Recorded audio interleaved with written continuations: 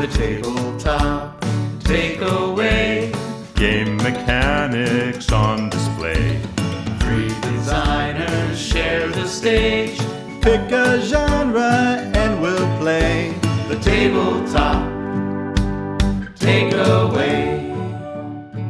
Hey there, welcome to our bonus episode on tile placement. I am Trevor Muller-Hagel. I'm Ananda Gunratna. And I'm Charlie McCarran. All right, so what we want to do here is kind of talk about how the tile placement mechanism can be used, how we want to use it, and just kind of get an overall kind of, feel for it after our 3 games we just reviewed and kind of went over and talked about. So what do we have first here? Well, one thing that I think is common among all 3 games that we played, and in general, I think among tile placement games, is the importance of allowing the tiles to constrain what can happen, which means not necessarily having an even distribution. Like, for example, in Carcassonne, almost all of the roads will split a field in half, and players can rely on that fact to make use of the roads. If you had an even distribution of roads that do split a field in half and roads that don't, then it would be pretty meaningless. You wouldn't be able to use roads intelligently. And likewise, in Galaxy Trucker, the different types of tiles tend to have different connector patterns going off from them.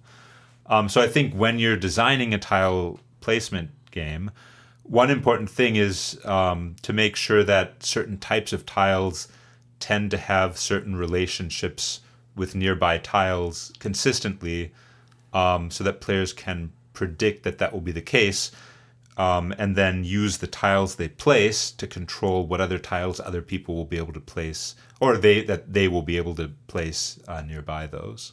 Absolutely, yeah. And just like a general rule, thinking about tile placement games, all the ones we played have connecting things, art-wise. So this thing goes next to this thing, goes next to this thing. But that's not necessarily in all tile placement games. Right.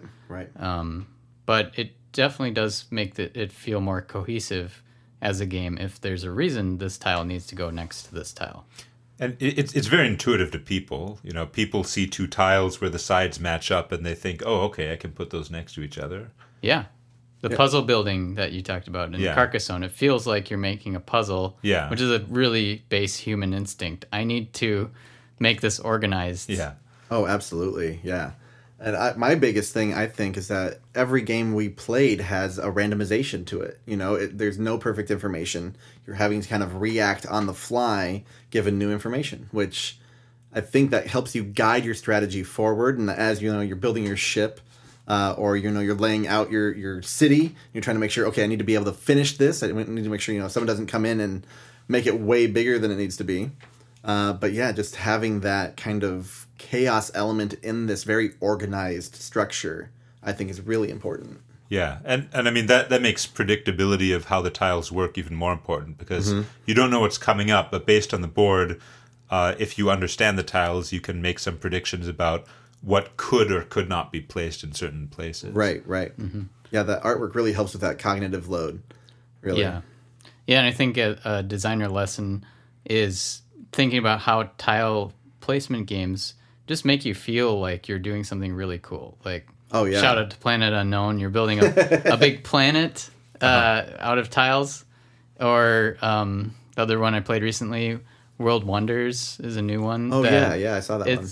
It's also got that Carcassonne feel of you're building out your own little area, but you also have these little, like, World Wonder wooden tokens you're placing out, which seems sort of like those could have just been tiles too, but the physicality of like, wow, this my map turned out way differently this time than every other time. Right. Yeah. And having that difference is really cool. Like just being able to play a different game almost every time.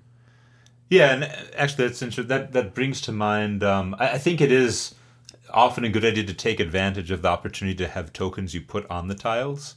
Carcassonne has that, of course, and Galaxy Trucker has that. And I mean, it's easy to do that because there's all the space on top of the tiles. King Domino doesn't really take advantage of that at all. I believe some later kind of expansion content for it did have a little bit more. Oh, okay. But not very much, right? Like it's pretty minimal. Yeah. Do the dragon shadows mean anything someday? I can't quite remember for sure, but I Sure. think they did. But maybe I'm lying. But yeah, I mean, you're placing tiles. Tiles are flat surfaces. You might as well have something to put on top of those surfaces. Oh yeah. Well, and that adds such more character to the game, and it really adds to the experience. So. Yeah, and it provides a way to give players ownership over things. If everyone's building tiles in the center of the table, that can be really fun because you are when somebody else does something, now you have an opportunity to react to what they've done, right? And you're invested in what they're doing on their turns.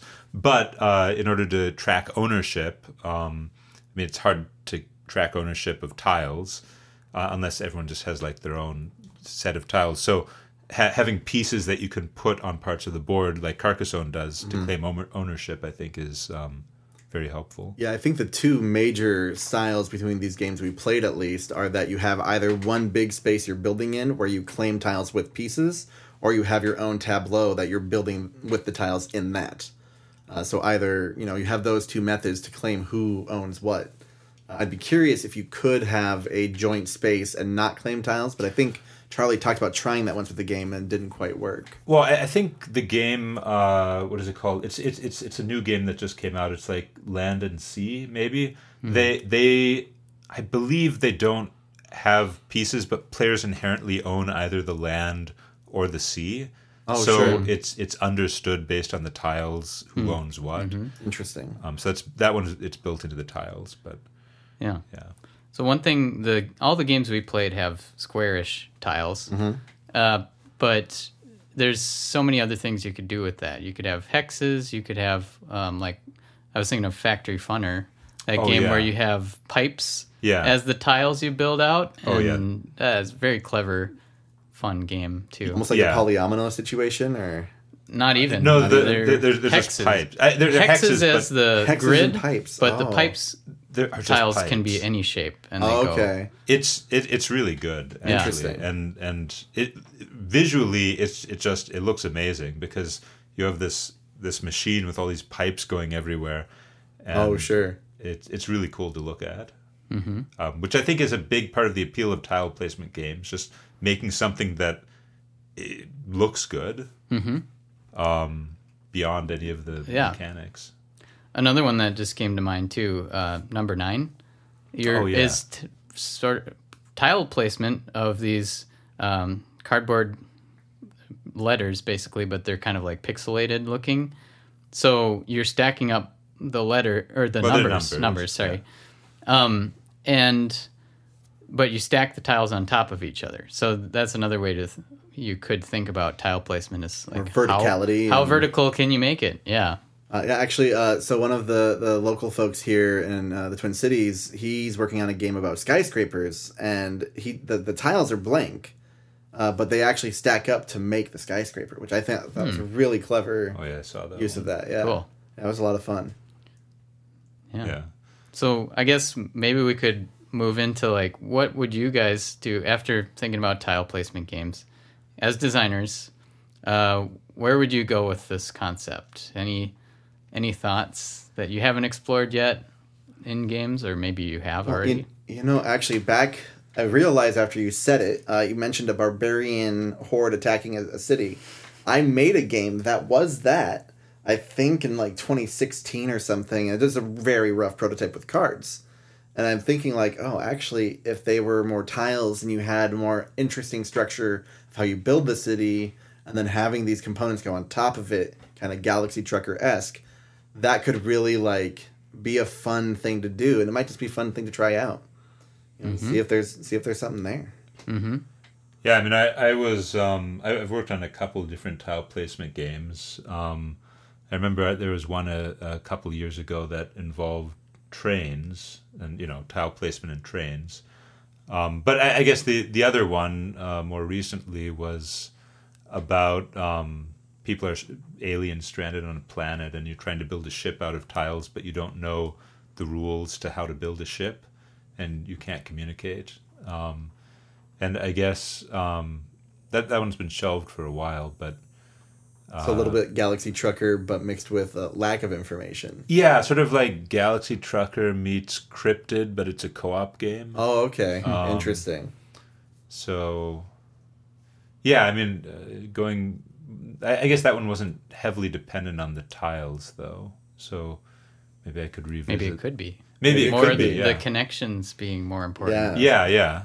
I don't think the connections mattered originally in that. So. Yeah. Well, and we were talking about earlier, actually, off camera, so to speak, that having those two layers is really important. Yes. Where you have this base layer where it's like, okay, I'm interacting with this game for the first time. I see that this should match to this. As long as I do that, I will have achieved something. Yeah.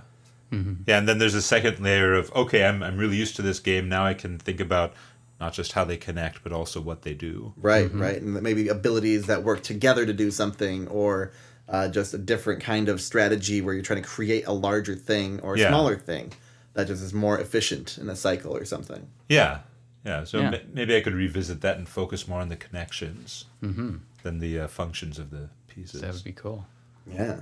Yeah, I think for me, I've been working on, like I mentioned in a previous episode, this idea of a tile laying game where you're connecting kingdoms and trying to fill islands and things with the polyominoes. And I tried a version of Four Humors. So this is a game that I've made before. And I was thinking, could there be an expansion that sort of mashes those two ideas up? Oh, expansion. It didn't work so well. But the thing I did kind of like about that idea is double-sided tiles that matter which side. Ooh. So you get a tile and you decide which side to place it on after the fact. Right. Interesting. And so I had them all as symmetric polyomino shapes so they could actually be flipped as you play. Sure. To be like, oh, now I'm going aggressive, or no, I'm going to change this back to be friendly. Right. Interesting. So, I like that. So you already have the duality in Four Humors for that, too. Yeah. Which is really nice. Cool. But we'll see. The trick with it that I found was I would have had to make a really big map for my idea to matter, and placing one tile at a time didn't feel very meaningful when you're all playing in the same space. Not as meaningful as Carcassonne. Right. Interesting. So, yeah, I think building from a single ambiguous space is a lot more interesting because it's like unexplored land that you're kind of discovering instead of having a bounded zone. So I don't know. That's interesting. Tile flipping game. Flipping where game. the board is all in place, but you're flipping them over. I mean, that's the same as placing them, though, isn't it? Or, I mean, like, maybe their positions are already set, and you're revealing. That would be interesting. That's not a very new concept, but something like Fog of War with sure. Yeah. your tiles being flipped over. I don't know. Awesome. But, hey, it's been really fun chatting with you guys in these past few episodes. This officially ends chapter 1 on tile placement, I think. Yeah. Any wrap-up thoughts from you two fine gentlemen? I think nothing else for me. Yeah. Other than looking forward to our next series, which we will decide on, and you'll find out when you listen to the next episode. It's a surprise. Yes. Bum, bum, bum. Yes, Trevor still got his sound effect in. So, thank you all for listening. Hey, thanks for listening to The Tabletop Takeaway. This podcast is made possible by listeners like you. So please tell your friends and visit our website at thetabletoptakeaway.com, where you can suggest games and mechanics for us to cover next on the show.